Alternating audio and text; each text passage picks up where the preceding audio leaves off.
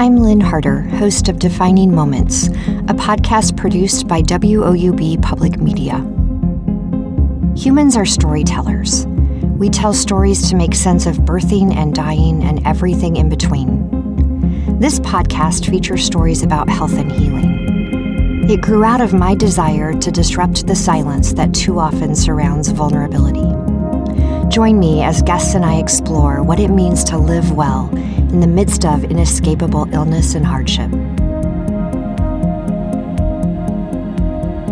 I'm honored to be joined today by Dr. Tracy Schaub. Dr. Schaub is a family medicine doctor. She received her degree from the Ohio University Heritage College of Osteopathic Medicine, where she is now chair of the Department of Family Medicine. She has more than 20 years of experience as a practicing physician who specializes in geriatric care. Among other initiatives, Tracy's worked with Mary Beekler in the development of the award-winning play Confessions of a Reluctant Caregiver, a play that's now used to teach about the ethical dilemmas and other end-of-life issues to medical students. She's a national leader in the practice of family-centered care and palliative care. For listeners who might be unfamiliar with palliative care, it's care that's focused on improving the quality of life for people who are experiencing life-threatening illnesses. Palliative care specialists focus on things like pain management. In fact, Tracy was a postdoctoral fellow at the Harvard Medical School Center for Palliative Care. On a personal note, when my mom was diagnosed with stage 4 non-Hodgkin's lymphoma about 8 years ago, Tracy was the first person I called. I vividly remember sitting on my mom's bed in Nebraska and really facing the uncertainty of trying to move a loved one across the U.S. and coordinate her care. Tracy didn't hesitate to help, both as a practicing physician and as someone who could connect me to a broader network of care. Tracy, I'm so excited for listeners to meet you today and join our conversation as we explore how you approach your role as a doctor, really with narrative sensibilities, and how you integrate narrative medicine in the way that you train and learn with future physicians, whether that's at the bedside or in the classroom. So Tracy, thank you for the work that you do, the service you provide, and thanks for being with us today. Oh, Lynn, thank you so much. What an incredibly warm welcome. This is the work that I absolutely love to do. And it's been 20 years and it's still going strong. So it morphs in different ways. But narrative medicine has been really just such an interesting construct to finally give a language and a shape to something I've been practicing my whole career. I'd say from day one, there's always a story behind the patient that comes into your office. And it's not just the diagnosis or what's going on or what their history, what they've had done. Especially my work with hospice and palliative care. It's the story of how that's shaped them, how that's changed them, how they're living with illness, how they're living with their suffering, and how I can intersect with that and hopefully improve their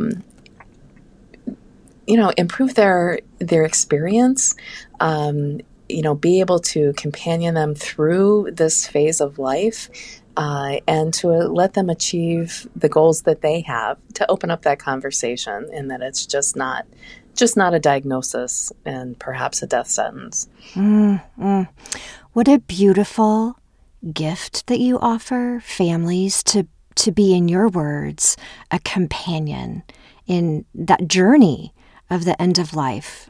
What an incredible gift that is. I think I learned just as much from them, if not more. It's truly inspiring to see people deal with just really devastating experiences and turn that into something positive where they have time for healing relationships and living out the life that they want to live. I want to pick up on a term that you used, and let's carry that thread out. You talked about narrative medicine, and I think that's a concept that most of our listeners are not familiar with. Can you talk to us a little bit about kind of what that means to you? Sure. Rita Sharon is the physician that really started this whole concept of putting this into practice. And she's been writing about this for probably 20 years. But she talks about attention, representation, and affiliation. And attention is interesting because, where the clinician really needs to absorb not only what the patient is saying, but also what they're not saying, reading those nonverbal cues, reading the body language, in helping to assimilate into making a diagnosis. And, we talk about, I drive the medical students crazy when they rotate with me because, I don't follow a traditional history and physical, and it makes them a little nuts when they're trying to check off their boxes. But I'm asking more about the details of what does this mean to you? And how do you explore that and get this out? And so when we apply this and we use this to teach medical students, we do this through, what we call close reading, really reading closely in the text, radical listening, and bearing witness. And these are terms that are typically used in the classics of narrative medicine. And then we have to represent that. So Rita says that narrative writing in clinical settings makes audible and visible that which others would otherwise would pass without notice. And so, whether that's in our charting, and in today's EMR, the electronic medical record, we don't get to do as much free text. And I think that's really where the meat of what's going on with our patients lies. And so, we do quick free writing with prompts to do this. And we'll talk more about that later, I imagine.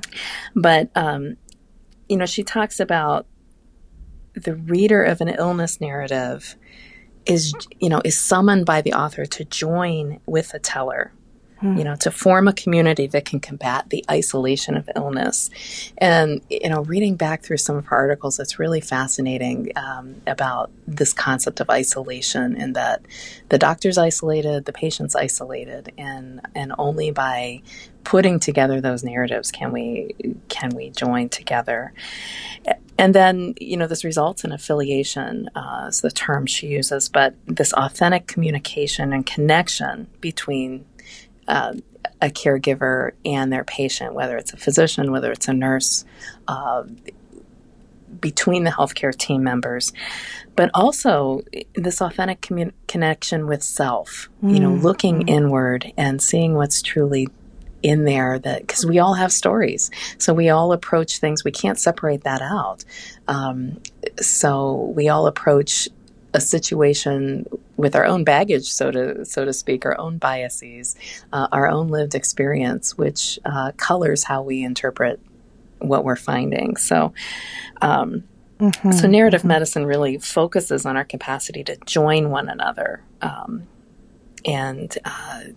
So Rita talks about, bearing the burdens of our clinical powerlessness, or simply together bravely contemplating our mortal limits on earth.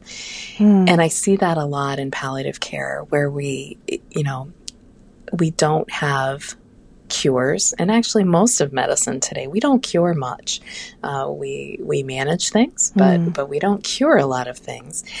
And so it's really about that story of how do we bear this together, because we're not alone. So, I want to know my patient as an individual, not as a diagnosis. They're not just, Mrs. Jones in bed B with diabetes or congestive heart failure, but, she's got a dog at home that's waiting for her. She's got kids, grandkids, so it's so complex. So I don't know, does that give you a... Yeah, it really does. So what I'm led to kind of think out loud with you about is, right, what you've said is that storytelling has always been a part of how you cared for others, but narrative medicine has given you a language with which to talk about that, right? And I suspect most practicing physicians, when they step back and think about it, could acknowledge the interpretive craft, the interpretive nature of what it is they do with another human being, whether that's in a clinical exam room or the bedside in a hospital. Why is the explicit acknowledgement of that, the explicit turn towards narrative medicine, so important right now? It's always been a part of it, but why are we called to really practice this now? I think it's crucial when we see the amount of burnout that we're seeing in our healthcare providers, the rate of suicide, the rate of anxiety, depression that caregivers are experiencing. I truly believe it's because of this disconnect that we're so caught up with the electronic medical record. We're stuck in front of the computer as opposed to actually relating to the patient, checking boxes as opposed to, I honestly liked handwriting my medical records because I got to really, assimilate everything that I had heard. So I think it's crucial right now. We're just pushed with productivity and everybody's short on time. And I think we lose sight of what's most important in our lives. And so this is a way to really kind of step back and bring what's most important, the humanness, the empathy, the connection, bringing that back into our work, I think is one of the antidotes to the burnout and stress that we're seeing every day in this world. What I so admire about your work is that you're starting to integrate this way of joining with another who suffers, right? You're starting to integrate this practice of care in the way that you teach future physicians in medical schools. So one of the articles that we're talking about today that was published in Health Communication, you co-authored with several colleagues, and it's about an initiative called the Open Book Project. Your essay kind of describes the Open Book Project as narrative medicine that involves first-year students on the 3 different campuses of Ohio University Heritage College of Osteopathic Medicine. What led you and your colleagues to develop the Open Book Project? This is such an interesting story. So Dr. Sharon Casapula attended one of the narrative medicine conferences at Columbia University and came back and was just so inspired by this. She's like, we need to do something like this.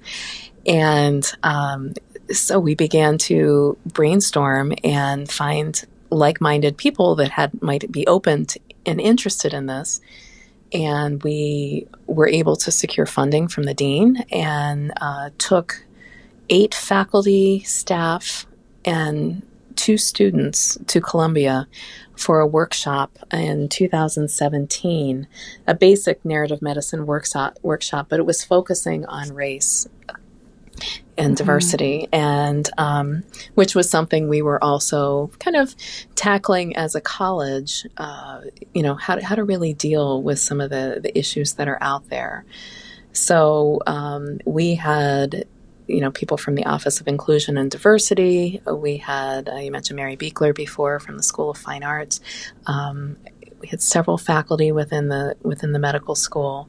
And we went and were sponges. We absorbed so much at this conference. And it was unbelievable the way they had this set up. They had, regular lectures, but then they had these small groups where we practiced narrative medicine in this close reading and radical listening. And then we wrote, and then we shared with each other.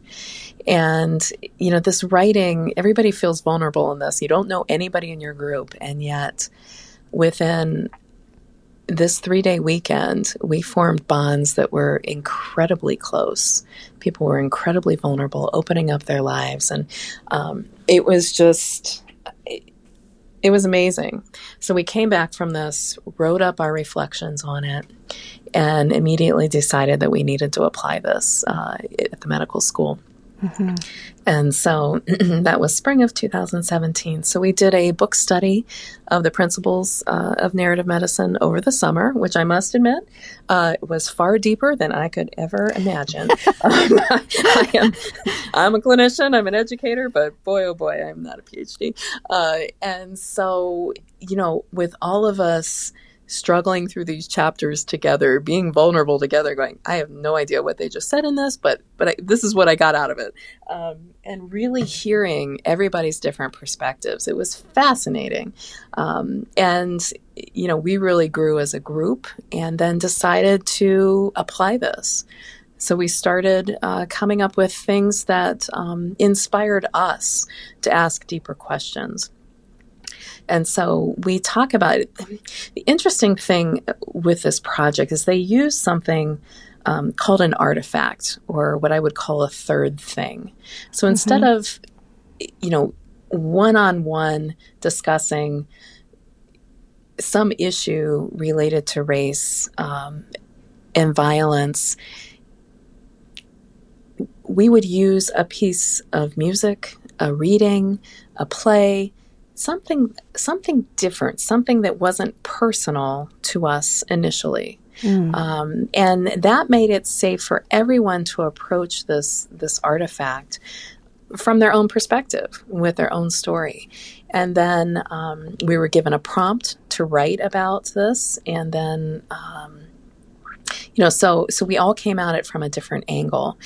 So we were inspired to really kind of collect different things that really moved us, and then figure out what would be an opening prompt, and so we met weekly. And I think that was the other magic of this, was that how often do we as teachers and educators really get to sit down and work with colleagues on a weekly basis and say, hey, let's read this. What do you think? What would be the most provoking prompt out of here that would be safe for the students? And so the process in and of itself of building this curriculum was it was truly enjoyable, and something that was incredibly powerful as well.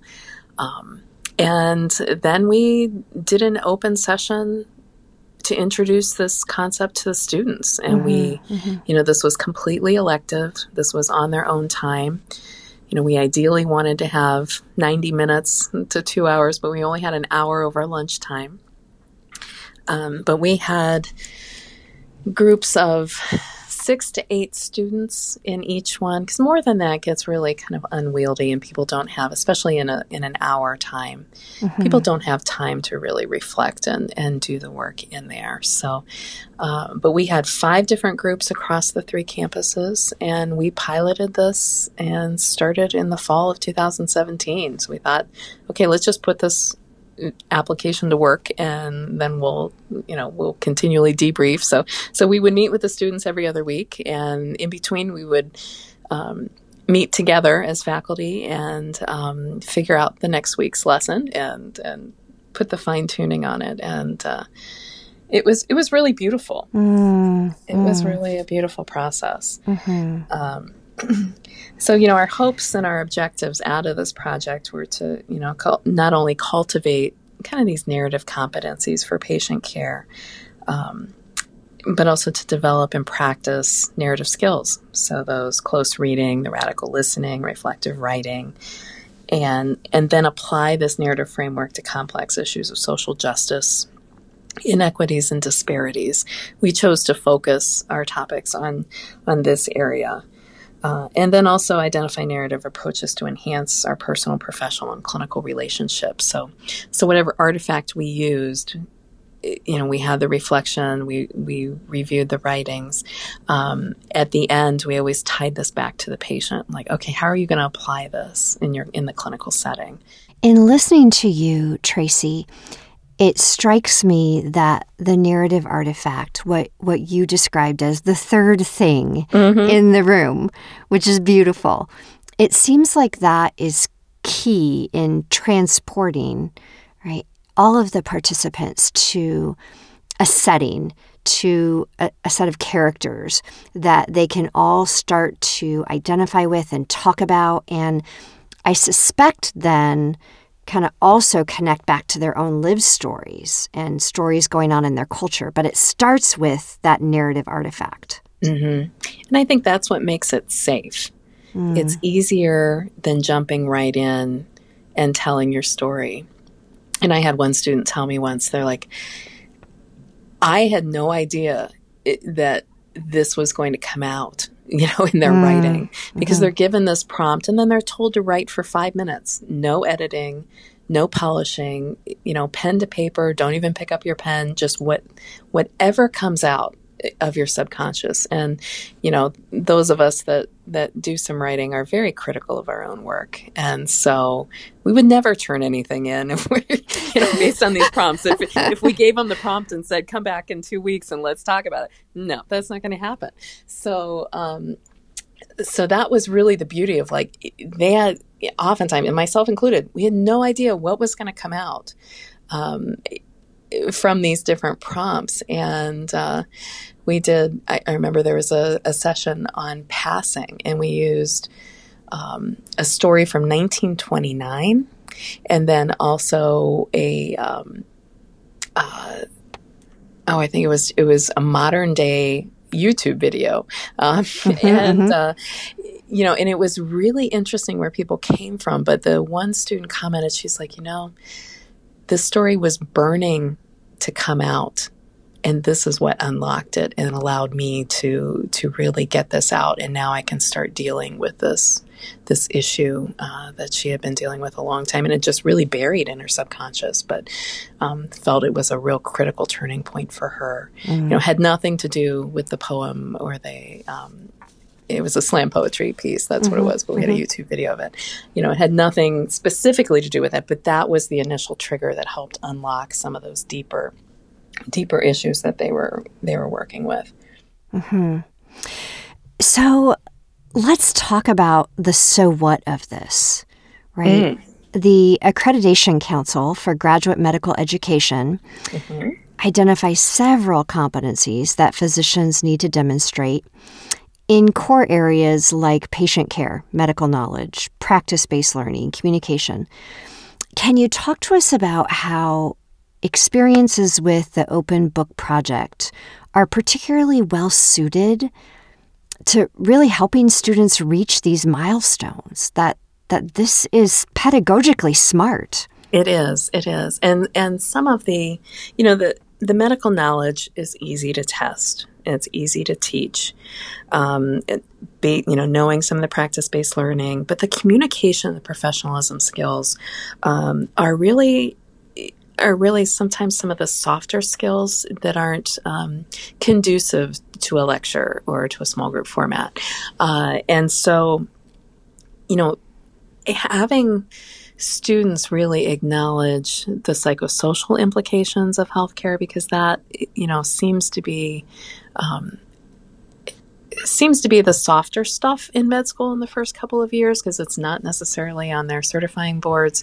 But it's crucial, and it's really integral into good patient care. So really exposing them to that, talking about, patient autonomy, why someone who you may set up a treatment regimen, but they may not be able to follow it for many different reasons. And being able to explore that and have that, at least that thought in the back of their mind that they really need to, connect with the patient, meet them where they're at, and see where they're at. Recognizing inequities in our healthcare delivery, making sure that that those that don't have access to care, to that, being mindful of that, people that live in food deserts.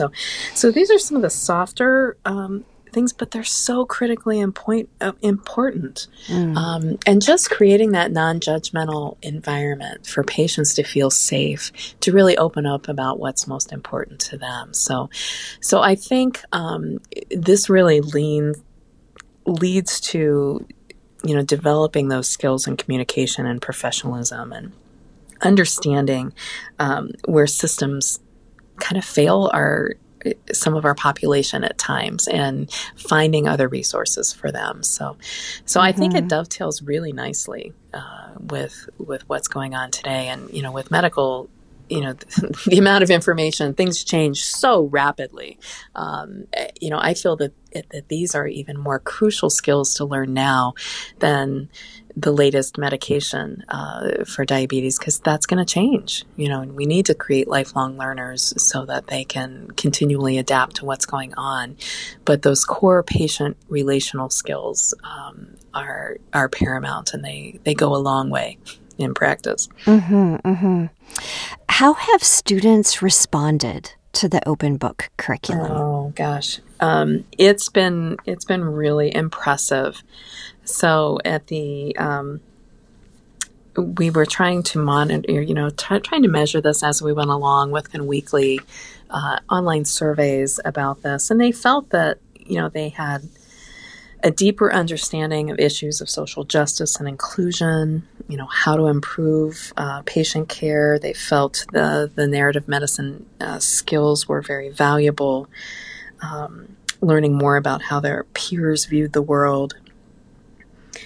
They love the non-judgmental, respectful, and inclusive environment that we created. I think that was really key.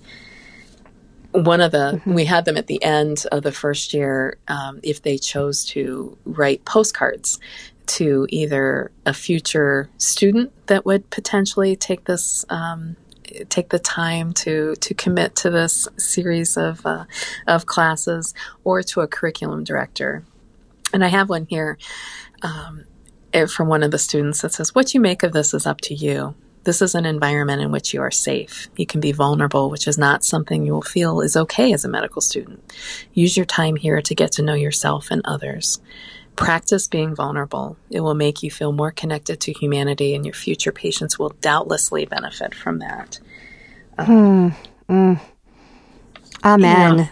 Yes, absolutely. And many this year, because we're in our second year of this now, have commented on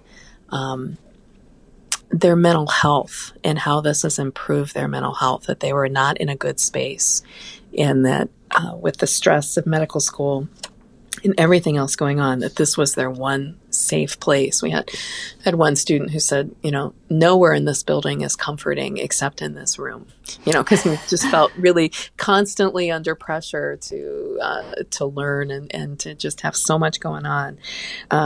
And he was like, when I come to this place, this is where I'm at home. This is where it's at.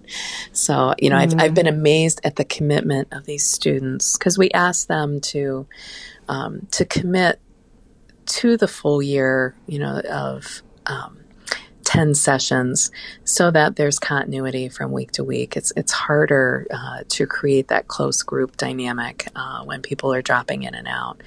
And from my experience, I had almost 100% participation this year from our first years. And even when our every other week session hit on an exam week, I'm like, "Do you guys want to reschedule?" They're like, "No, we need this.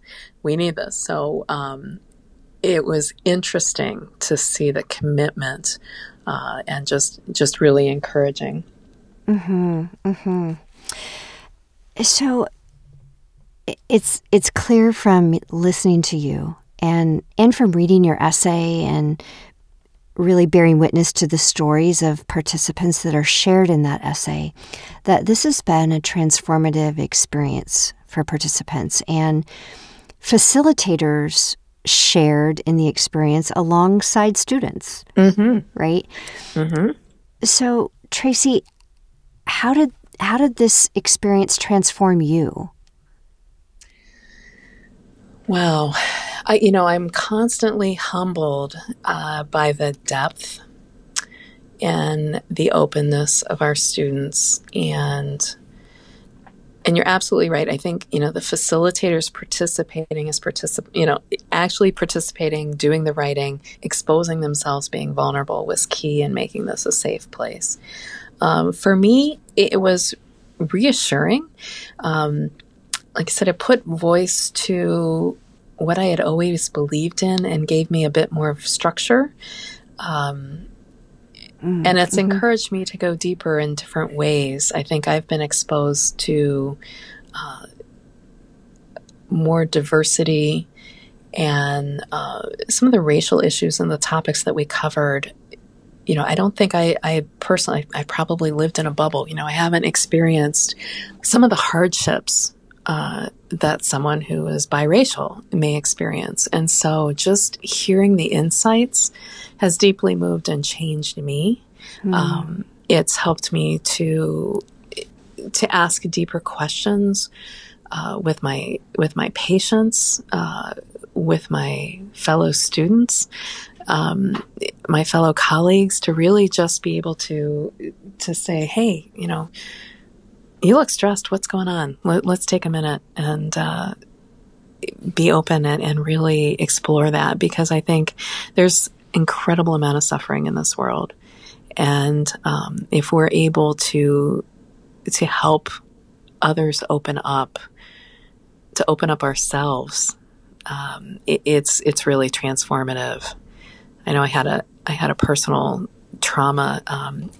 One of my first years in practice, where I was attacked by a dog, and interestingly, I've told that story numerous times, and yet this year, in one of the second year groups, in one of the prompts, some of the spontaneous writing that came out, it was amazing. Some things that really got unlocked, and was like, wow, I haven't gone there, and I need to. So I think personally, it's just really unlocked some areas that we need to look at. And I feel like I'm open to that, but honestly, the busyness of life rushes by, and we don't take the time to do that close reading and that reflective writing, and to be heard by others. I think that's the other key point of this, is not only are we writing, but then we read it aloud to each other if we feel comfortable doing it. And so it is a matter of exposure in a safe environment, but it also is really just incredibly powerful to hear the narratives come out. It strikes me that the Open Book Project really represents medical education it's worthy of who we are, and it's worthy of who we can become. And I just want to commend the leadership of the Osteopathic College for supporting this initiative. I think that OUHCOM is at the front lines, along with other programs like Columbia University, in integrating this in our curriculum, and I think students and faculty alike benefit. As we wrap up our conversation, I want to share a passage from the co-authored essay that's at the heart of this podcast today, that's published in Health Communication. And it was an excerpt from a postcard that you mentioned earlier that you invited participants to share. And this postcard was directed to a curriculum director.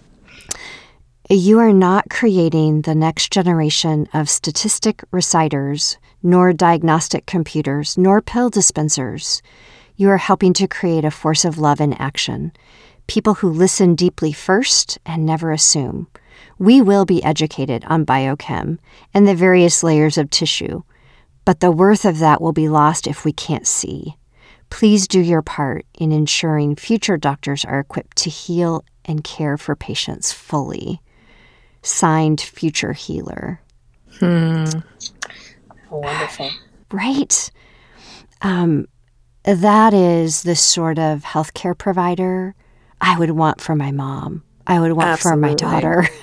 I want for me. Yes. We're going to be consumers of this at some point too. Yes, we are. So, Tracy, thank you for kind of the work that you do, the modeling that you offer. It really is a gift to the universe, and I'm grateful for your presence. Oh, thank you, Lynn. I truly admire the work you do as well. And, there's so many strong, amazing people behind this initiative. I'm only a small cog in the wheel, but it's really wonderful to be able to work together with an amazing team of colleagues, including you. So thank you. You bet. For those of you who are joining us today, I've been talking with Dr. Tracy Schaub. We've been talking about storytelling and its role in the practice of medicine and in training future physicians. Defining Moments is produced by WOUB Public Media and the Barbara Gerald's Institute for Storytelling and Social Impact. Adam Rich is our co-producer. You can subscribe to Defining Moments at Apple Podcasts, Google Play, Stitcher, or the NPR podcast directory. Please follow us on Facebook, Instagram, and Twitter at DM Podcast WOUB. On our Facebook page, I'll provide a link to the article we've been discussing today that's published in Health Communication. And remember, Taylor and Francis is making all of these articles freely accessible to the public. Again, that will be on our Facebook page at DM Podcast WOUB. Go in peace and love one another.